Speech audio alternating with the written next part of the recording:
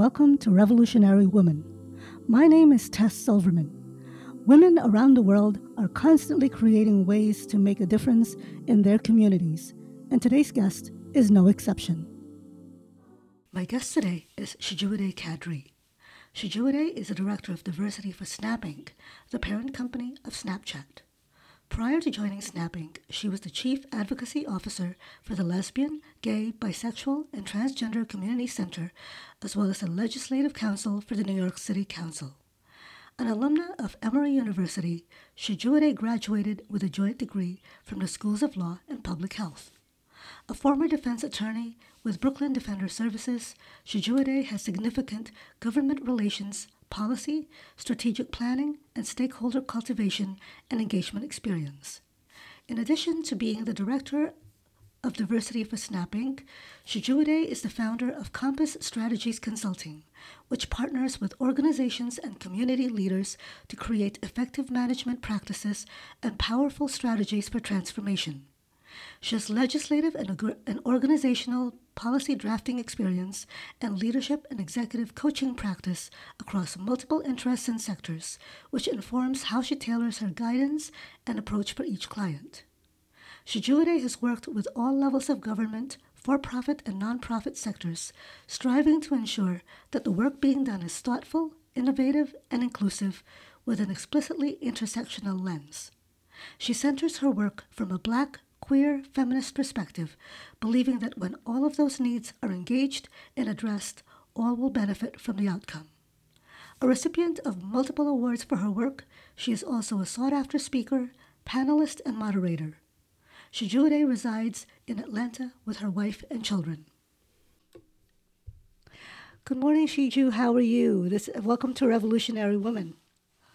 Good morning. Good morning. I'm wonderful. How are you? It's great to be here. Thank you. I'm good, and I'm sorry to catch you so early, but I really wanted to get you in here before the day was done. So, for those who don't know anything about you, can you please tell us a little bit about yourself? Oh, sure. So I am currently based in Atlanta, Georgia, and Hmm. I am the principal and sort of founder of a consulting firm, Compass Strategies Consulting, where I do a lot of policy, strategy, and sort of DEI related work. And then I'm also the director of diversity strategy at Snapchat, I'm or sorry. rather, we say Snap, but Oh, okay. yeah, Wow. Okay. So you said you grew up in Atlanta, and your yeah, parents were emigrated from. Your dad was from Nigeria, and your mom is from Trinidad, correct? yes. So, I found this interesting. So, your dad has a PhD, and your mom is a physician. And one of the things that struck me was the work ethic your parents instilled in you and your sisters. And I Yeah. love the mantra you heard growing up, which was work hard and then work harder. Did you follow that mantra growing up, and do you still follow it to this day? I think that if you were to ask, my friends and my wife, I'd like to think I like work hard, play harder, but I definitely think I work harder, Oh, and then gee. play. My parents were, I'm just deeply, deeply grateful for their sort of modeling at home, right? Hmm. And for them, they worked because they loved what they were doing. They felt like they were contributing to sort of a greater good outside of themselves. Mm. And I think the what we saw was a commitment to moving the sort of needle forward for all. And we spoke a lot about, affirmation of Black identity and also being all sort of girls at home, the power of like gender identity, and then wanting Mm. us to really feel like we could take anything on. Hmm.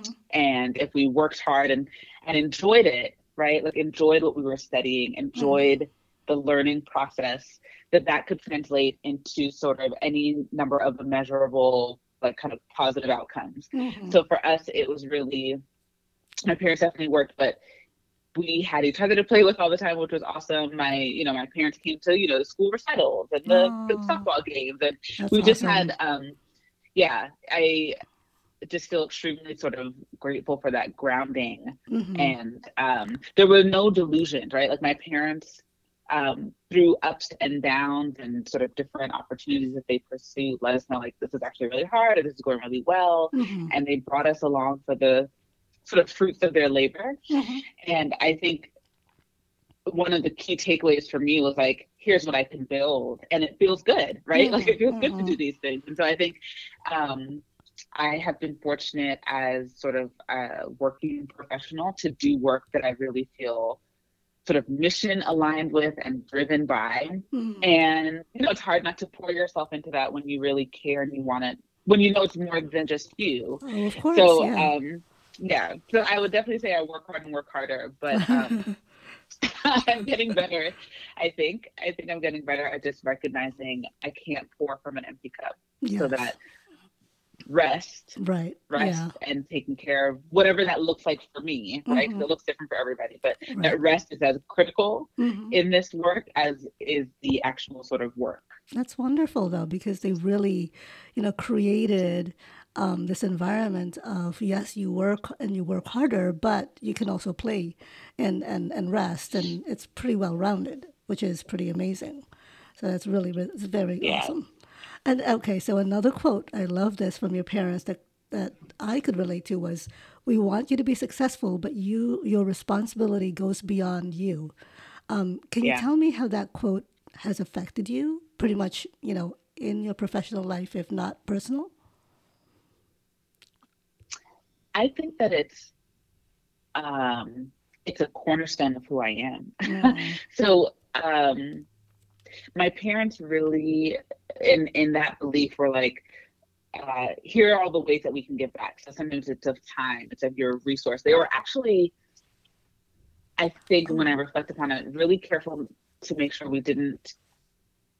It, that financial contributions are important, but weren't the thing. They thought mm-hmm, that the most valuable thing was your time, your energy, um, and deferring to who we're in support of, right? So if it's mm-hmm, like, I don't know, we used to do things like making sandwiches at, the homeless shelter, for example, mm, or sorting through donations and um, offering like clothing and stuff to like women and children's shelters, like or parts cleanups, mm-hmm, right? Or mm-hmm, it could have also just been service in our own sort of familial community, like going to help, I don't know, clean up someone's backyard mm-hmm, or work, mm, like those kinds of uh, more life administrative tasks where they mm-hmm, were like, you have this skill, so you're going to do this thing. right. And I think that was really important because part of it was like they wanted us to know that our labor is of service to others, that our Mm-hmm, intention, our time. But um, as I got older, that was, I could label that as like, oh, that's charity to some mm, degree, because it's like someone needs something now. I don't mm-hmm, know, files, sorted, clothes, home, right, food. right. So that need needs to be met. But as I got older, the way it sort of, I don't know, grew was I wanted to know why. Yeah, Why is there such this, right, equitable distribution of resources, and who made those decisions, and right. how come those decisions still stand? And like we know about some of the more twisted history, at least in the US, that we have, and like, have Mm-hmm, we rectified that? And that really grounded me in a justice narrative. So mm, to that, I think justice, seeking justice and equity has mm-hmm, been the common thread in my personal and professional life. right. And it absolutely started with my parents sort of saying, Yeah. your responsibility is greater than you. I love that. I love that. And I mean, so were you always attracted to fighting for social justice? I mean, coming from your No, background and from your environment, was this always? I mean, so since then, you kind of like said, okay, this is what I want to do. no, yeah. I think that I didn't know what it would translate into. I just knew that it had to be for Mm, another, okay. right? So I've always wanted to be a lawyer. Mm-hmm. I, Mm-hmm. I've been told, I had the gift of gab, but really when I was a kid, it was like all the adults being like, I will pay you to stop talking. Like I was just very loquacious. I loved reading, I loved learning, I loved conversation. Uh-huh. Um, and so I just knew that um, one way that I could use that was the law. And I didn't really know like what that looks like Right. until of course I was a little bit older. And Yeah. I mean, what so was awesome. well, I'm Yeah. sorry. Go ahead. Continue. Go ahead. Well, no, I was just gonna say that what shaped it for me was the fellowship that I did in undergrad that just Mm. introduced me that, lawyers don't have to be, corporate. I knew that wasn't me. I knew I didn't want to like, although I liked the Claire Huxtable version of wearing a suit and being a quote unquote lawyer, I didn't feel compelled by doing something that felt, Mm-hmm. Mm-hmm. um, that didn't feel connected to community. That's what I was Okay. going to say. Well, yeah, okay. So I read that you graduated from Emory with a law degree, and your first job was for the Brooklyn Defender Services Yes, in the child welfare practice. So, how is that experience working with that a child is, welfare? yeah, yeah. I say that it's, it, in the most sort of like non-religious way possible. I think it's God's work. And I say that Mm. because um, it is a system. Mm-hmm. So just to be really frank, I think it's important to have direct and conscientious communication. So I'm going to name the things that I have seen and experienced and studied, which Mm-hmm. is like the way systemic racism Mm-hmm. is embedded in every single step we take. And as a Black person, as a Mm-hmm. queer person, as a Black queer woman, Mm-hmm. you walk into a courtroom of primarily white male judges, Mm. uh, majority sort of white. They're the equivalent of like prosecutors in this case, but really just the city's council. Mm-hmm. And then you have defenders for the children who are usually of a similar demographic. And then you have the public defender in there. Mm-hmm. And you enter a courtroom with primarily Black and Latinx clients, overwhelmingly women, because it's public defense. They are usually low wealth individuals. Mm-hmm. And you walk in and you have all of these people who actually don't know the family, but they've watched TV shows, they've been in the Mm-hmm. community, Mm-hmm. they've made observations, they've made tons of prejudicial biases the moment my client comes in, Mm. because they're like, I've seen this before. So Yeah.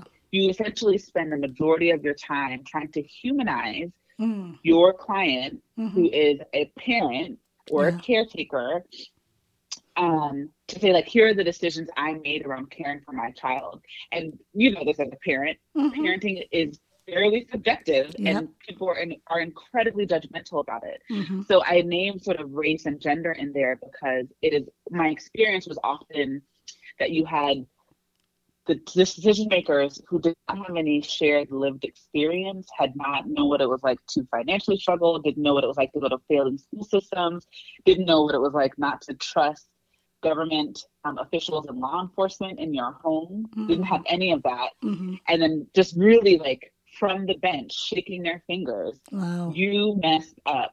Ugh. You aren't a good parent. I'm taking your kid. I know better. And what we Wow. know about the foster care system is that it's overwhelmingly sort of populated with Black and Latinx children. They spend more time in foster care.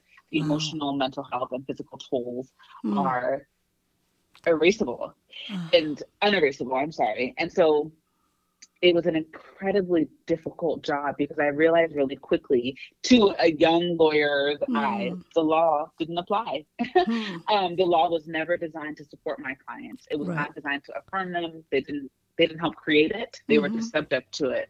So when you do that kind of work and you're like, but wait, it's like this first kind of your ideals are shot down. You're like, the Mm-hmm. law is gonna help, Mm-hmm. and you're like, Mm-hmm. no, it actually has nothing to do with the law. It's everything about Wow. relationships Uh-huh. and the politic of trying to convince people that your client deserves to make decisions that they think are best for their family, Mm-hmm.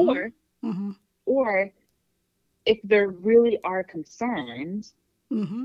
I want the city and the state to say, here's the support, Right. not the first response of we're going to take children. We're going to Right. take the children first, Yeah. investigate later. Yeah. And that it was, so to be honest, it was what inspired me and gave me the fire in my belly was like, when you just see that kind of inequities day after day, Mm-hmm. you can't help Mm-hmm. but want to like fight for some semblance of justice. And the Oh yeah. justice sometimes though is tainted, right? It's not Right. usually like, I don't know, you can't undo that harm, but what you Mm-hmm. can do is try to provide some level of support and solace for your client, if anything, to make sure they know they have a voice Mm-hmm. in that space. But Wow. it was demoralizing to see that Oh, over and yeah. over again, because you want to trust some systems, and then you just see Right. that they aren't for you. So yeah. Yeah, and to actually, you were saying, you said to actually have your client there, and before they can even say anything, they've already judged them, and Yep. it's become a punitive thing as opposed to be a supportive. It's Exactly. more they're punishing the, your client before they even like Exactly. figure out what is going on behind closed doors, and nobody knows, yeah, until your client will say, okay, look, this is what's going on, and it's unfortunate because I agree. I think that every person, it's a person, deserves support, deserves, some sort of, I guess, not leniency, but justice, definitely. If Yeah. it's, because you don't know what's going on behind for them. So, wow, that's got to And be, just the cycles, yeah, yeah. the cycles that are perpetuated. I have clients who grew up in foster care, Mm, right? mm-hmm, And aren't given like skills mm-hmm, to develop in or the access that they need. And so mm-hmm, then they become parents, and they're having kids while they're in foster care. mm, And the first reaction is really guilt, yeah. and then prove to me, not innocence, but prove to me, this individual decision maker, that I think you're good enough to have your own children back. And Mm, who who on their worst parenting day mm-hmm, can do that, yeah. right? To Yeah, someone for who sure. knows nothing about you. It is so it's a system. I often will say, if you asked me to go back to court tomorrow, I would, Mm, because I just feel that passion and connected to it. But what I realized was that I could only be as good a lawyer mm-hmm, as I had access to good law, and right. sort of made a decision that I wanted Yeah. to figure out Mm-hmm, how to make better law. mm-hmm. Is that why you got involved with policy? Absolutely. Okay. I my sort of I call it like community lawyering, or sort of Mm, mm-hmm, social justice perspective, right. was always grounded in the sense that those who are closest to the problem are Mm-hmm, closest to the solution. right. So I felt like I needed to be in the trenches in order to be able to think about Yeah. how to advise that space. Mm-hmm, And I knew that I always wanted to do policy work, although I was, happy being a public defender. mm-hmm, But as I said, when you start to realize, like, I'm just spinning my wheels here mm-hmm, because the law right. doesn't provide any options. So I made the leap to sort of working for the New York City Council I on read a that. whole host Yeah. of legislation, yeah, and policy issues. And that was just, you know, um, there's that old sort of cartoon about like how a bill becomes a law. And like, Mm, I studied poli sci, like I loved mm-hmm, sort of civics in high school. And what blew my mind about that space was working for the city council to serve the city at the time around 8 million people, mm-hmm, um, was an honor. mm-hmm, And then when I saw what it took to actually get sort of legislation over the line, and mm-hmm, mm-hmm. how personal the politic was, Yeah. that it wasn't always, again, Yeah. what's in the best interest of the millions of residents of Mm, New York. mm-hmm, That sometimes it was like, we need to get this done by midnight, that's the deadline. And mm-hmm, so what's the compromise here? And sort of the compromise was the most critical component of a bill. And mm. that was really just understanding how inside baseball was played. That was really what I took from that space. And making, Mm, of course, understanding how electeds work, how career government officials work, mm-hmm, how the most senior folks making the decisions need to, if they don't share the same grounded belief in how to serve mm-hmm. community, Yeah. that's ultimately what informs the law the most sometimes. Wow. So really interesting. Sort of made great relationships there, and it's also awesome to see a lot of my colleagues that I worked with at the time are now elected officials, and so that makes me feel better Oh, actually. that's Like, awesome. That's yeah, great. it's really awesome to see people Wow. just whom I have deep respect, yeah, doing Yeah, really well and now. they're making a difference that way. That's awesome. Wow. Yeah. That's so cool. Okay, so so from there you made a leap to tech. I mean, was that something that you wanted to do eventually anyway? No, Ah, I had never, okay. I'd Okay. never thought about it, to be honest. So I will say that one of the things that really came to light for me during my time at the council is this saying of, we make plans and God laughs kind of thing. Where I'm like Mm. fairly type A, right? Like, here's what I'm gonna do. I'm gonna Hmm. work here for 5 years, and in 5 years I'll Right. make a transition to this, right? Uh-huh. And it my time at the council informed so much of sort of humbling me to the process that, Mm. like, if I can remain connected to my integrity Mm-hmm. and the values that I hold and the way I'm going to show up as a resource for the Mm-hmm. social justice work that matters to me, Mm-hmm. then I can be open to whatever possibilities and opportunities come to me. And that's how I have tried to remain since then. So it's how I moved on to the LGBT Center and Mm-hmm. eventually became the chief advocacy officer. And Mm-hmm. similarly, when I got this outreach from SNAP, Mm-hmm. it was I was not looking sort of at the time, and Mm. I was really just living my authentic sort of values around diversity, equity, and inclusion in the work that I did in my consulting work, Mm-hmm. and speaking. And then what I loved about it is that I would have never even thought about Hmm. making that leap. And if anything, Mm-hmm. a few of my friends were like, "I thought you're a lawyer. Why aren't you like working in house, like as in house counsel for them, or Right. you do policy work? So why aren't you in a policy team?" Right. And I was like, "Oh, it's just not even."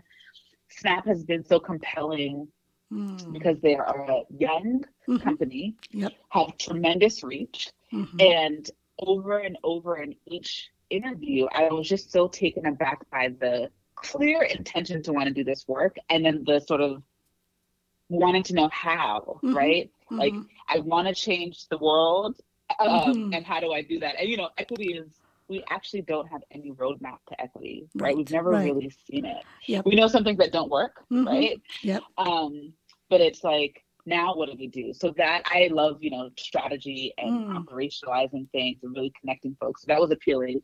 But I just of a few things that sort of stood out to me, and to be honest, the tech world doesn't, if you read the news, it doesn't really look Mm-hmm. like it's going to be the safest, most affirming place for a person who identifies like I do.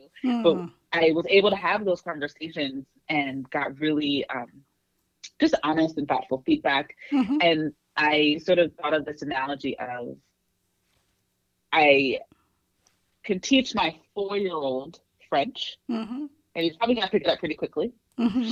And I can also try to teach my 24-year-old French, and Mm-hmm. he will get it, but over time. And in my mind, Snap to me is like my 4-year-old, where it's Mm. growing up, Mm-hmm. and we can have these really great, um, we can embed this practice and this value system Mm-hmm.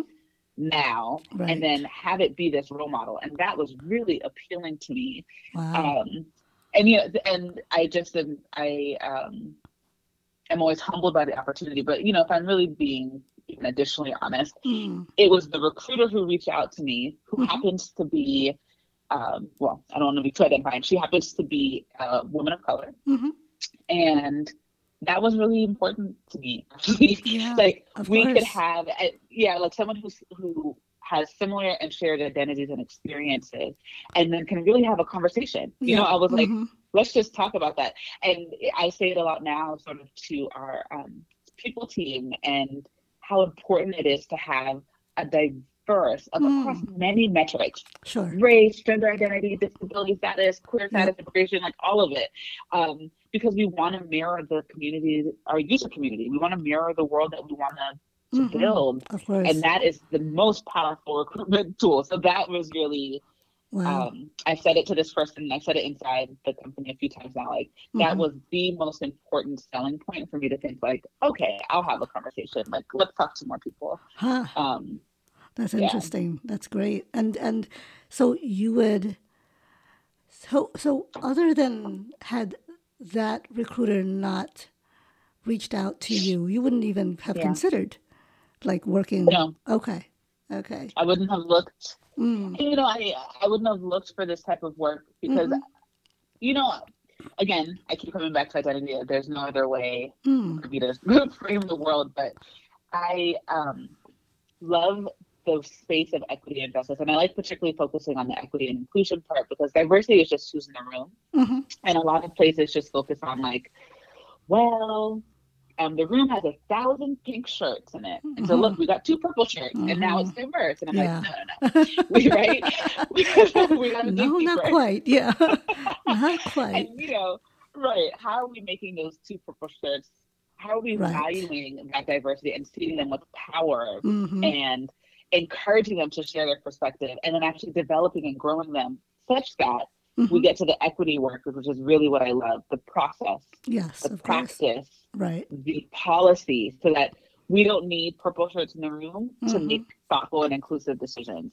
And Mm. so I say I give that kind of context because I love that work, and I think that you should be doing equity work no matter where you are, kind of Mm-hmm. no matter what your title is. And my brilliant, brilliant boss at Snap always says that DEI is sort of not about you don't need this title of director or chief or something, but you Mm-hmm. just need the commitment to it Hmm. and the actions.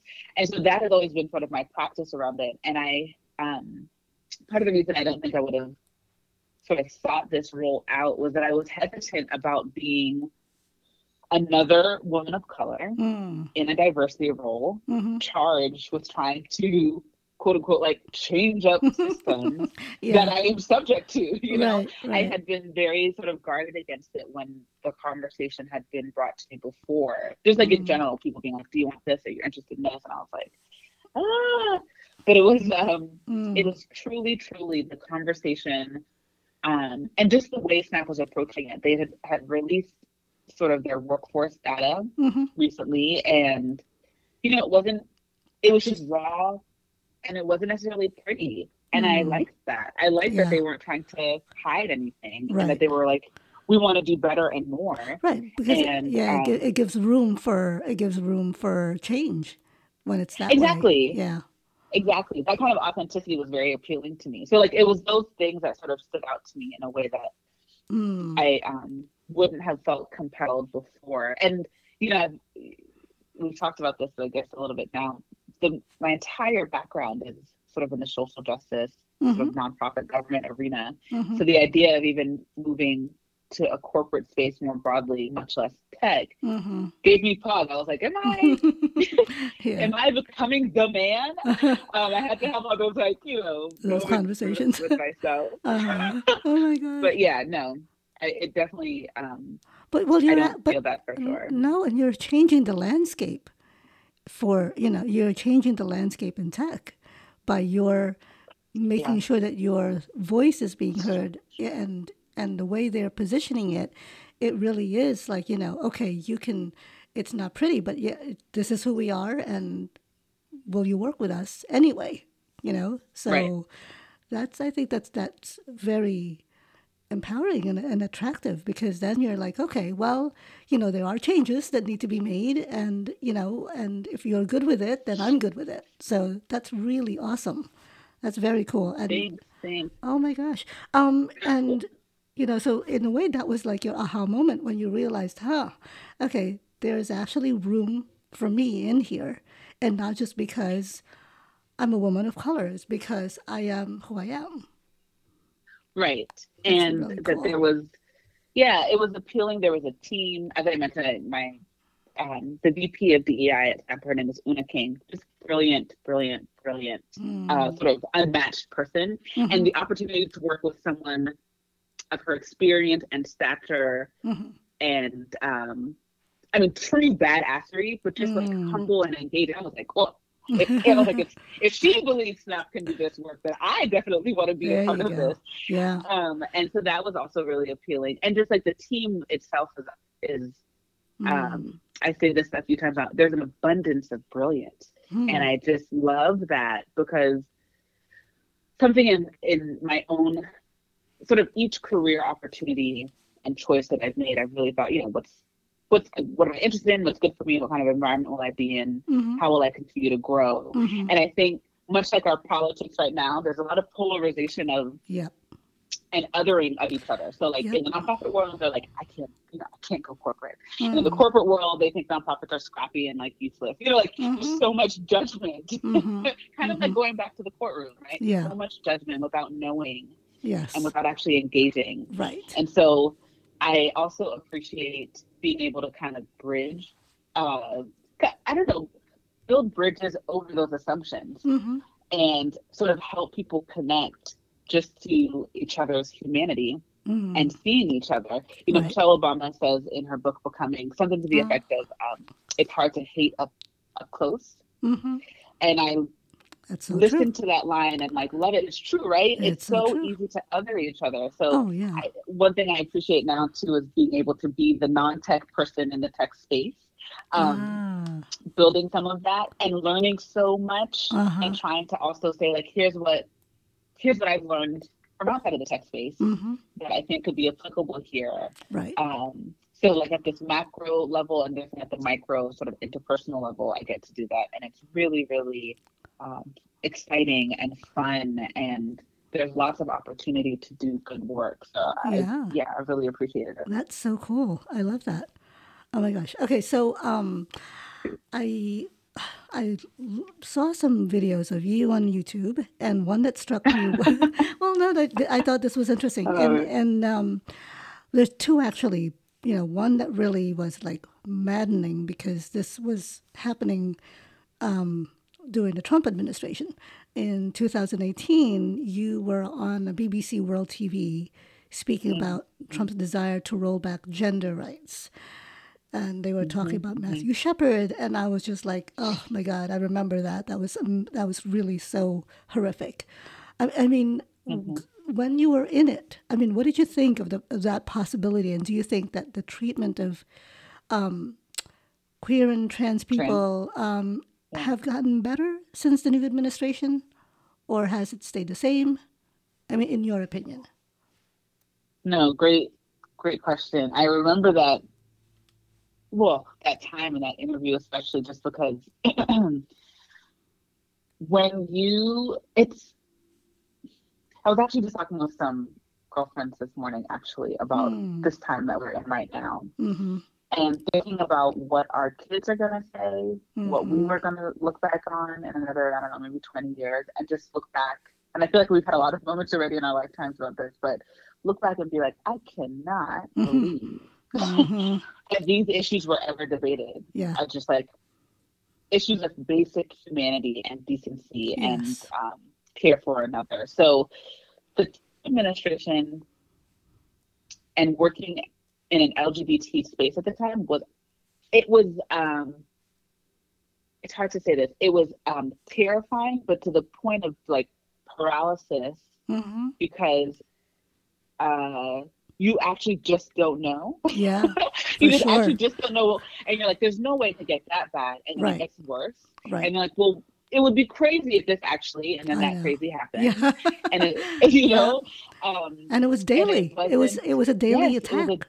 It was like, exactly, what was going on? I mean, I never knew when I woke up, okay, what's going to happen today, you know? exactly. And it wasn't until, Biden is still very early in his Mm-hmm. tenure. Mm-hmm. And I hold anybody accountable. If you have the privilege to serve, Mm-hmm. regardless of political party, I expect you Yep. to Yep. serve Yep. the entire. I know that only citizens can vote, but I expect service for the residents of the U.S. So I won't sort of comment on where I think Biden is yet, but there are things that he's done already that are important, and a lot of it has just Mm. been the undoing, Mm-hmm. right? The Oh, sure. reversal of Trump sort of Yeah. limitations on trans folks accessing Mm-hmm. healthcare. Like just Mm-hmm. basic. Yeah. It blows my mind, and Yeah. so thinking about that time, I remember there were a few things that came to mind where it was an honor and I think a tremendous opportunity to speak on the BBC. Mm-hmm.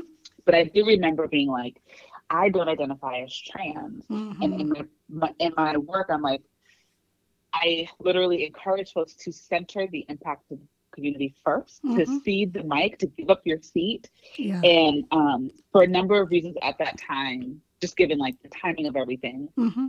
there wasn't an opportunity for me to do that. And so I was Mm. like, well, what's my next best step? And this is literally what I talk to folks about being allies and sort of co-conspirators, is that Mm. we are all allies. Each and every one of us are allies to some other community. Mm-hmm. And when you can't sort of hand the mic over, it is your responsibility to do your best to translate what you have learned, not to speak for it, not to claim it, just to Right. translate it and open the door for more conversation, open the door for folks to be in the room who can Mm-hmm. speak for themselves around it.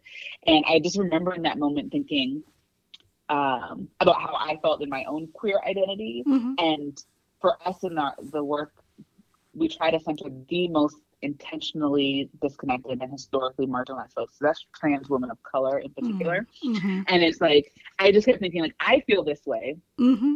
And I cannot imagine what the additional depths of fear or stress or just um, or hopelessness really Yeah. that Yeah. trans folks might feel. So Right. when it comes to sort of thinking about that, the relief, I didn't know how much I was holding on to, and this is just like Mm. one spectrum of identity. I didn't realize how much I was holding on to in the Yeah. Trump administration until we Yep. had confirmation that he was actually out, and it was Yeah. like, Oh my gosh. wow. Yeah. So yeah, just Yeah. watching the news often to see um, Biden, I think there's some low hanging fruit and just undoing the inhumane things that were done. And I will be curious to see what seeds he plants for the future to Mm-hmm. actually move us forward. Yeah.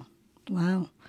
Thank you for that. I mean, I just thought it was really compelling, that interview because it really brought me back to like, oh, yeah, this happened. And this was really horrifying and Yeah. terrifying. And then, as someone who is a woman of color like myself, Mm-hmm. it's just Mm-hmm. like, okay, I didn't feel safe, Yeah. when this all happened. And I was just like, I can't even imagine. I cannot imagine how, you know, people who are, you know, gender nonconforming, who are, Right. and if this Right. was my child, I'd be like, good Lord, it's like, Exactly. how can you justify, what you're doing? And there was no justification. There was just like, I feel like doing this, because I can. Just Yeah. right. And it's like, Rhetoric yeah, and yeah. just harm. Mm-hmm.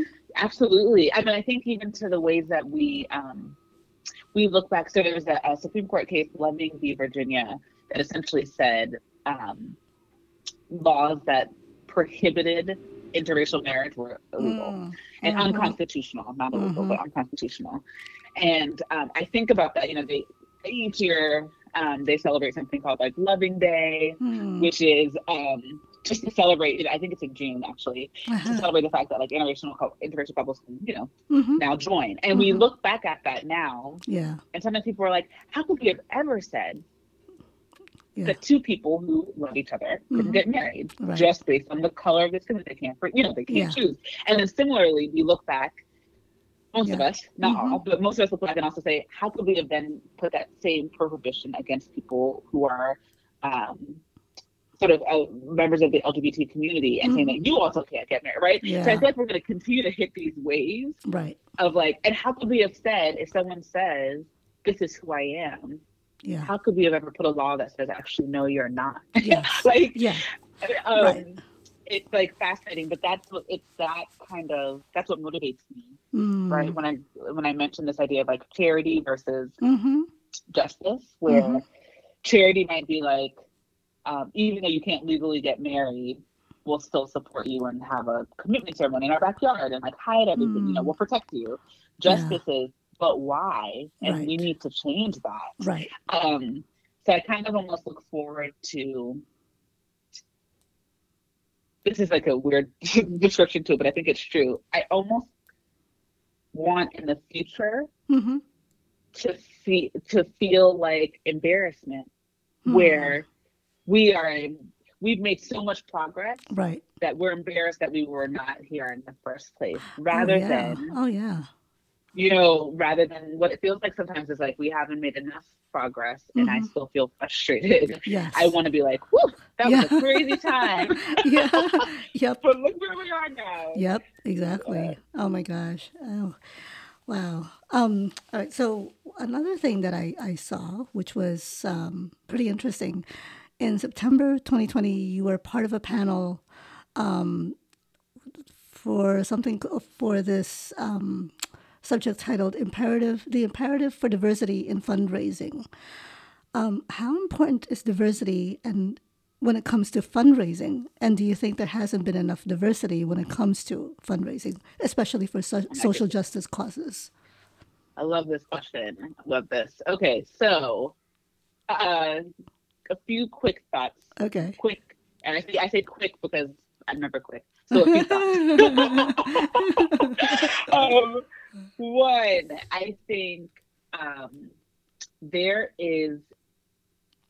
I think that there's a level of paternalism, and I think there's a level of kind Mm, of white saviorism in the mm-hmm, nonprofit world, mm-hmm, where whether by race or gender, there's a belief of that somebody knows better than the mm-hmm, community being served. mm-hmm, So when that is kind of inherent, and sometimes you might hear this like the nonprofit industrial complex, mm-hmm. when you thrive off the need and continued really like suffering of another community and the pathologizing of that, Right. there's something in there that gets a little bit twisted, right? You Yeah. get into um, all sorts of things, whether that is like we call it trauma porn. Mm, Pardon me. We call it trauma porn, where it's like, let me find the most destitute, sad story to put before our major donors, to put on our mm, gala, and right. say, look at this sad, sad Yeah. person. Yeah. And here's what we did to help them. And then we Right. say, okay, now go back behind the scenes and don't say anything, right? Don't complain Yeah. about what we're Uh doing. huh. Uh huh. Don't give me feedback on how I made you feel. Just like Right. you got a free dinner, now go. Mm-hmm. That is extremely problematic, of course. Oh, of And course. then when it comes to how organizations actually um, are able to raise these funds Mm-hmm. and who gets the money, Yeah. we know that I have to think about the exact stat, but we know that the majority of nonprofit leaders today are actually identified as white, and Mm. that they are more likely to get access to um, fundraising, like from foundations, for example, Mm-hmm. or major Mm-hmm. donors, whether it's because they're tapping into their own networks. Mm-hmm. We know about the disparities of like uh, wealth disparities in the Mm-hmm. US, Oh or yeah. because of the presumption Mm-hmm. of the validity of the practice and the approach that they're able to get it. So there are a lot of studies and sort of statistical analyses that let us know Mm-hmm. women of color and leaders of color in general do not gain access to the same funding. Right. They have a much harder getting year over or much harder time getting year over year funding. Wow. Um, and they have a hard time building it out. Like you even see this in like the venture capitalist world now. Mm. Um, it is interesting to see I call it the nonprofit industrial complex sort of is perpetuated, I Mm-hmm. guess, Mm-hmm. in that fundraising space. And I think that we see it even in leadership opportunities where it's like, I'm trying to remember this exact stat. I think it's 50% of BIPOC identified sort of staff and nonprofits Mm-hmm. say they aspire to be a CEO or an executive director, Mm-hmm. and only like 40% of white staff do. But we know that uh, I think it's 68 to 70% of all nonprofit leaders are white, and like 90+% of all foundation leaders, foundations who are funding these nonprofits, are white. So it's like Wow. there is a talent pool. You know, we Uh-huh. always talk about Yeah. talent pipelines. I can't find diverse talent. It's Yeah. there. They're just not being curated and developed. And so then Wow. when you get the one person who finally gets the role, Uh-huh. you have a set of fundraisers who don't believe Mm. that they can do the work, even though they might Mm-hmm. have just been underutilized talent. And I Right. think the other thing that sort of comes to mind is a lot of nonprofits, like it's hard. It is Mm. hard to keep a nonprofit afloat. You want to Mm-hmm. pay your team members. Hopefully, Mm-hmm. you're paying them fairly. You Right. want to provide good benefits. That is a lot of work. I got to see that firsthand in my time Mm. at the center, especially. Mm-hmm. But we tend to focus on major donors, people who can write bigger checks and you have to tap less frequently, Right. over the smaller, more consistent donors. So, like for example, studies will show that women, for a lot of reasons, are not usually able to write as big text, but Mm-hmm. once you engage them intentionally, they are Mm-hmm. likely to be more consistent donors over time, Mm-hmm. and that is huge. Just, Mm-hmm.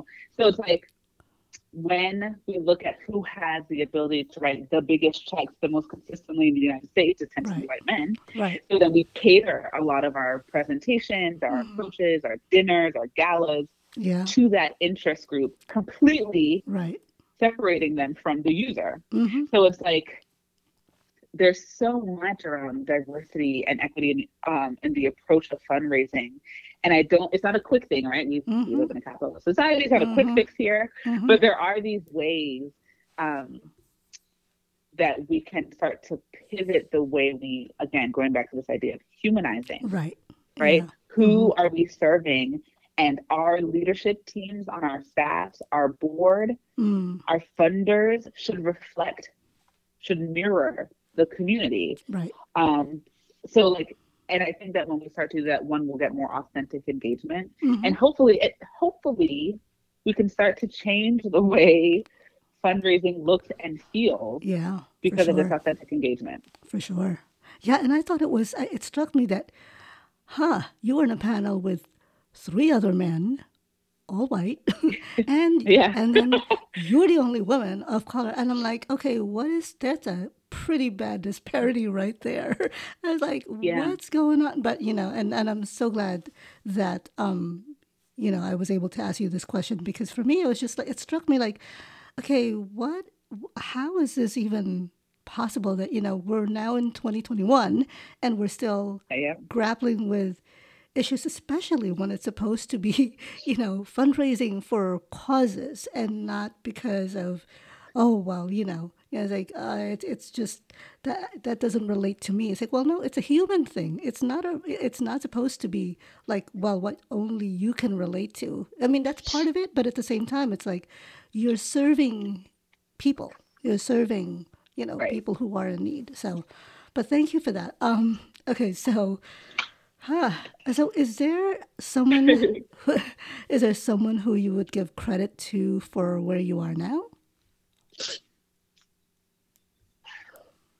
There is so a joke in my family is like I don't like superlatives. You ask me to pick one, I pick 10. Mm, So there's mm-hmm. not one, but Uh, there are a few people who have been um, critical to either the sort of direct support, mm-hmm. the emotional support, Mm, or just the cheerleading, mm-hmm. right? So Mm-hmm. so one, my mom. Mm. My mom is like the most fierce person just in all the spaces. We call her Mother Teresa to a fault, right? She is just incredibly selfless and loving and generous Mm. and brilliant and dedicated in everything she does, from being a parent to being a physician who's worked in all sectors of sort of the Wow. medical profession. Like she's just Wow. amazing. And Mm-hmm. she really was my first guide, I guess, Mm-hmm.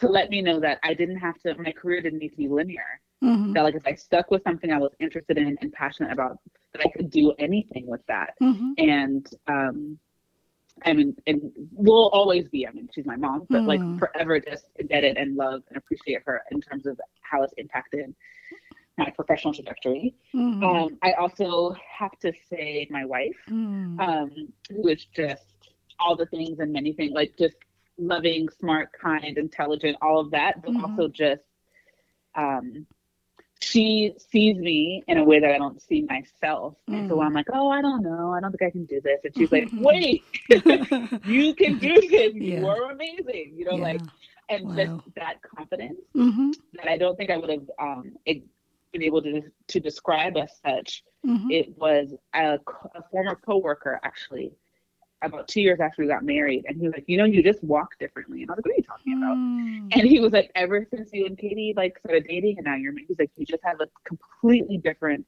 Hmm. me in. And I was the person who was like, excuse me, no one can change, like no one changes me. I do the thing. But I, at this point, almost a decade in, I definitely appreciate that. Mm-hmm. And I know it. I just know it. She is um, strategically, tacitly, lovingly supported everything and given me just like clear guidance. Mm-hmm.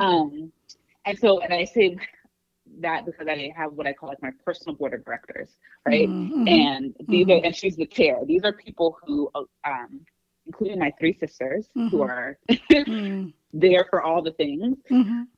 These are folks who know me, like really know me, Mm-hmm.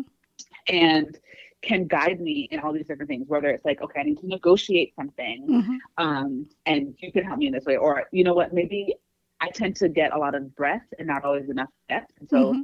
I talk to my friends who are good at that. I'm like, what am I missing here? Mm-hmm. Or I have this idea. How does this sound? And then people who will also say, like, you need to push harder, go further, you're amazing. And then Mm-hmm. folks are like, that idea, you were Mm-hmm. actually out of line. Right. You Right. were out of line. And like, let's think about this. Wow. And like, I just, when things in any aspect of my life are going in a way that is unexpected or I find challenging, I always tap the board and I'm like, help, Mm-hmm. and they're like, Mm-hmm. we got you. And so those people, they know who they Right. um, are critical. So sort of Wow. my mom, my wife, my sisters, like these are the people that have shaped every part of me. Wow. Um, Mm-hmm. and then this board, and if I can give like a quick shout, I have two delicious babies that Oh, motivate me I love that. when, like Yeah.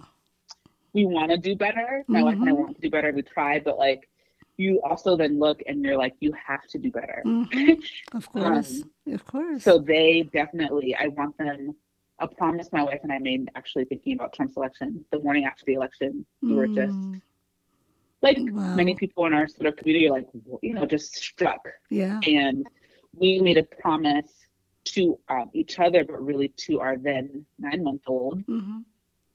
that we couldn't like let him feel that, Mm-hmm. that Mm-hmm. we had to just work, we had to prepare him for a world Yeah. that might look the same, but Right. actually work unyieldingly to make sure that it didn't. Mm-hmm. And that motivation, I mean, you're a parent, right? That motivation is there Mm-hmm. always. And so I can't even sort of enumerate the ways that my children have changed me, Aw, but they are definitely a part of this journey. I love that. I love that because you have such a huge support system, and Very lucky. Yeah. that's amazing. I love that. Thank you for that. And so, what are your personal goals? Do you have anything else that you haven't done you'd like to do?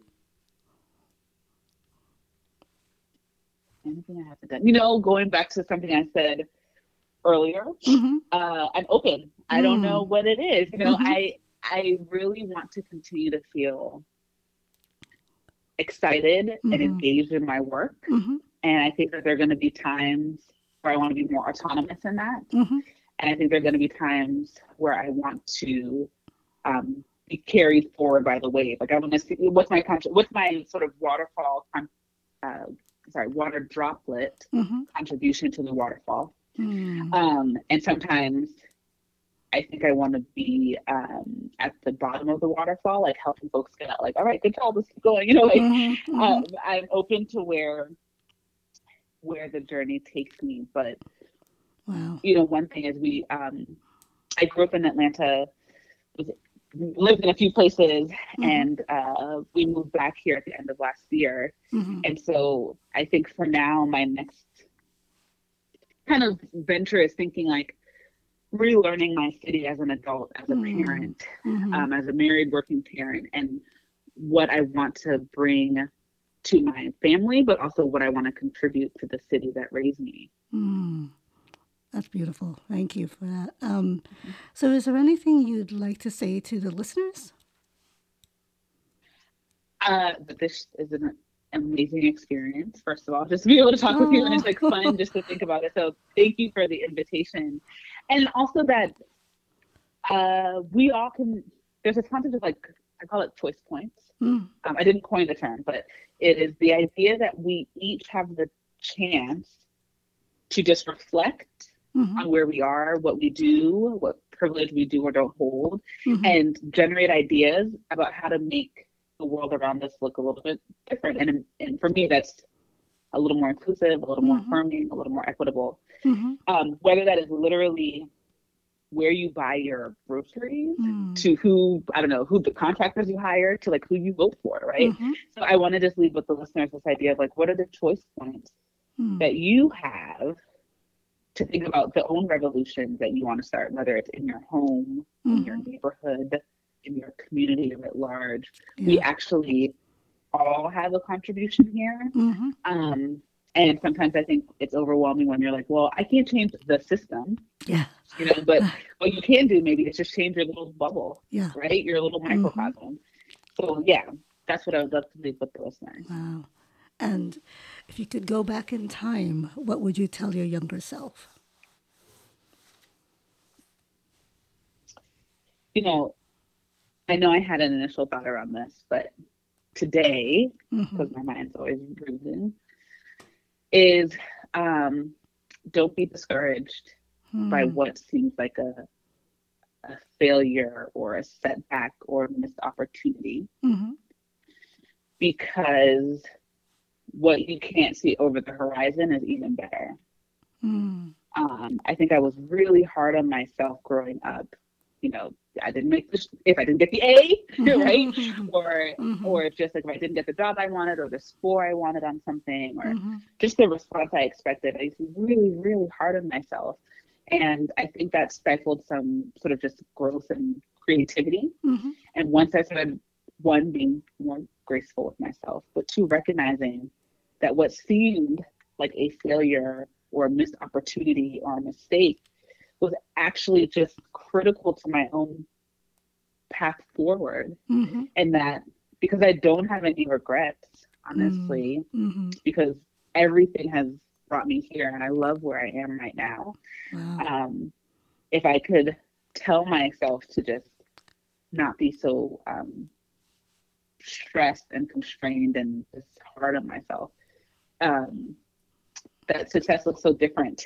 And I Mm-hmm. think I really had a narrow concept of what that might be when I was younger. And now Mm. just grateful, just really Oh. grateful. All of the learnings, Mm-hmm. and I'll sort of say this quickly, but the work I do now with the title that I have now Mm-hmm. was not like a career path per se that I thought I was on. Mm-hmm. And it definitely wasn't something that when I was like in college, someone was like, you can work in Mm-hmm. diversity, equity, and Mm-hmm. inclusion, right? Mm-hmm. But everything I've done, this hunt for justice, Mm-hmm. um, and my own lived experience and how I've translated that into tangible work outcomes Mm-hmm. has now become this thing of, well, how can you help other people do that? That's And I would have awesome. never ever known that Right. or thought that. And for a while, I was like, my resume, I'm just doing work that I care about. Does my resume make sense? And Mm. now I get to pull on experiences every day where I'm like, Wow. oh, I've done that. And Uh-huh. people are like, really? I was like, yeah. Like, that feels amazing. That's Or like, I awesome. know someone, or like, we can have this conversation. This is, Mm-hmm. and I just would have never known that. And so I wish, again, yeah, just to have not been so hard on myself, thinking that what I was doing was not because I was driven by mission and passion Mm-hmm. and not by traditional metrics of success. I was like, well, this is not going to work. Mm-hmm. And yet it has worked out more beautifully than I could have ever, ever, ever Oh, imagined. wow. Shiju, thank you so much for spending this time with me. I really, really appreciate it. And thank you for what you said regarding, everything from, your experiences to where you are now and going forward. And I'm so glad that we got connected through my friend Anu, and I Aunt really, Anu is the best. I love her. I love her too. She's She's awesome. fantastic. And she was Yeah. so funny. She was like, "You need to talk to my niece." And I'm like, "Okay." I'm No, like, she is such yeah, I love her. I love her energy and firecracker. just who she is. So, but I really, I thank you so much for coming on. And, hopefully I'll get to have you back again, wherever you go forward. And, I'll definitely keep asking her, okay, where is she now?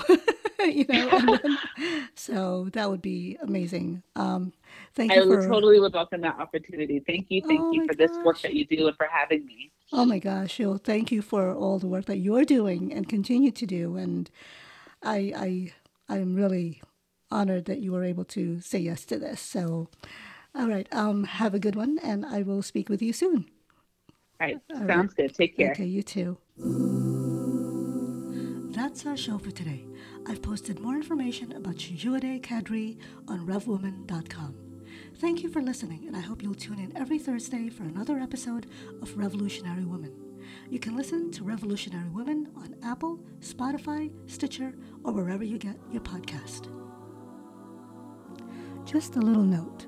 I've launched a Patreon account to support the show. All proceeds will go to producing and editing the episodes to give my poor husband a break for being my personal IT and production department. He wrote this. The address is patreon.com/revwoman.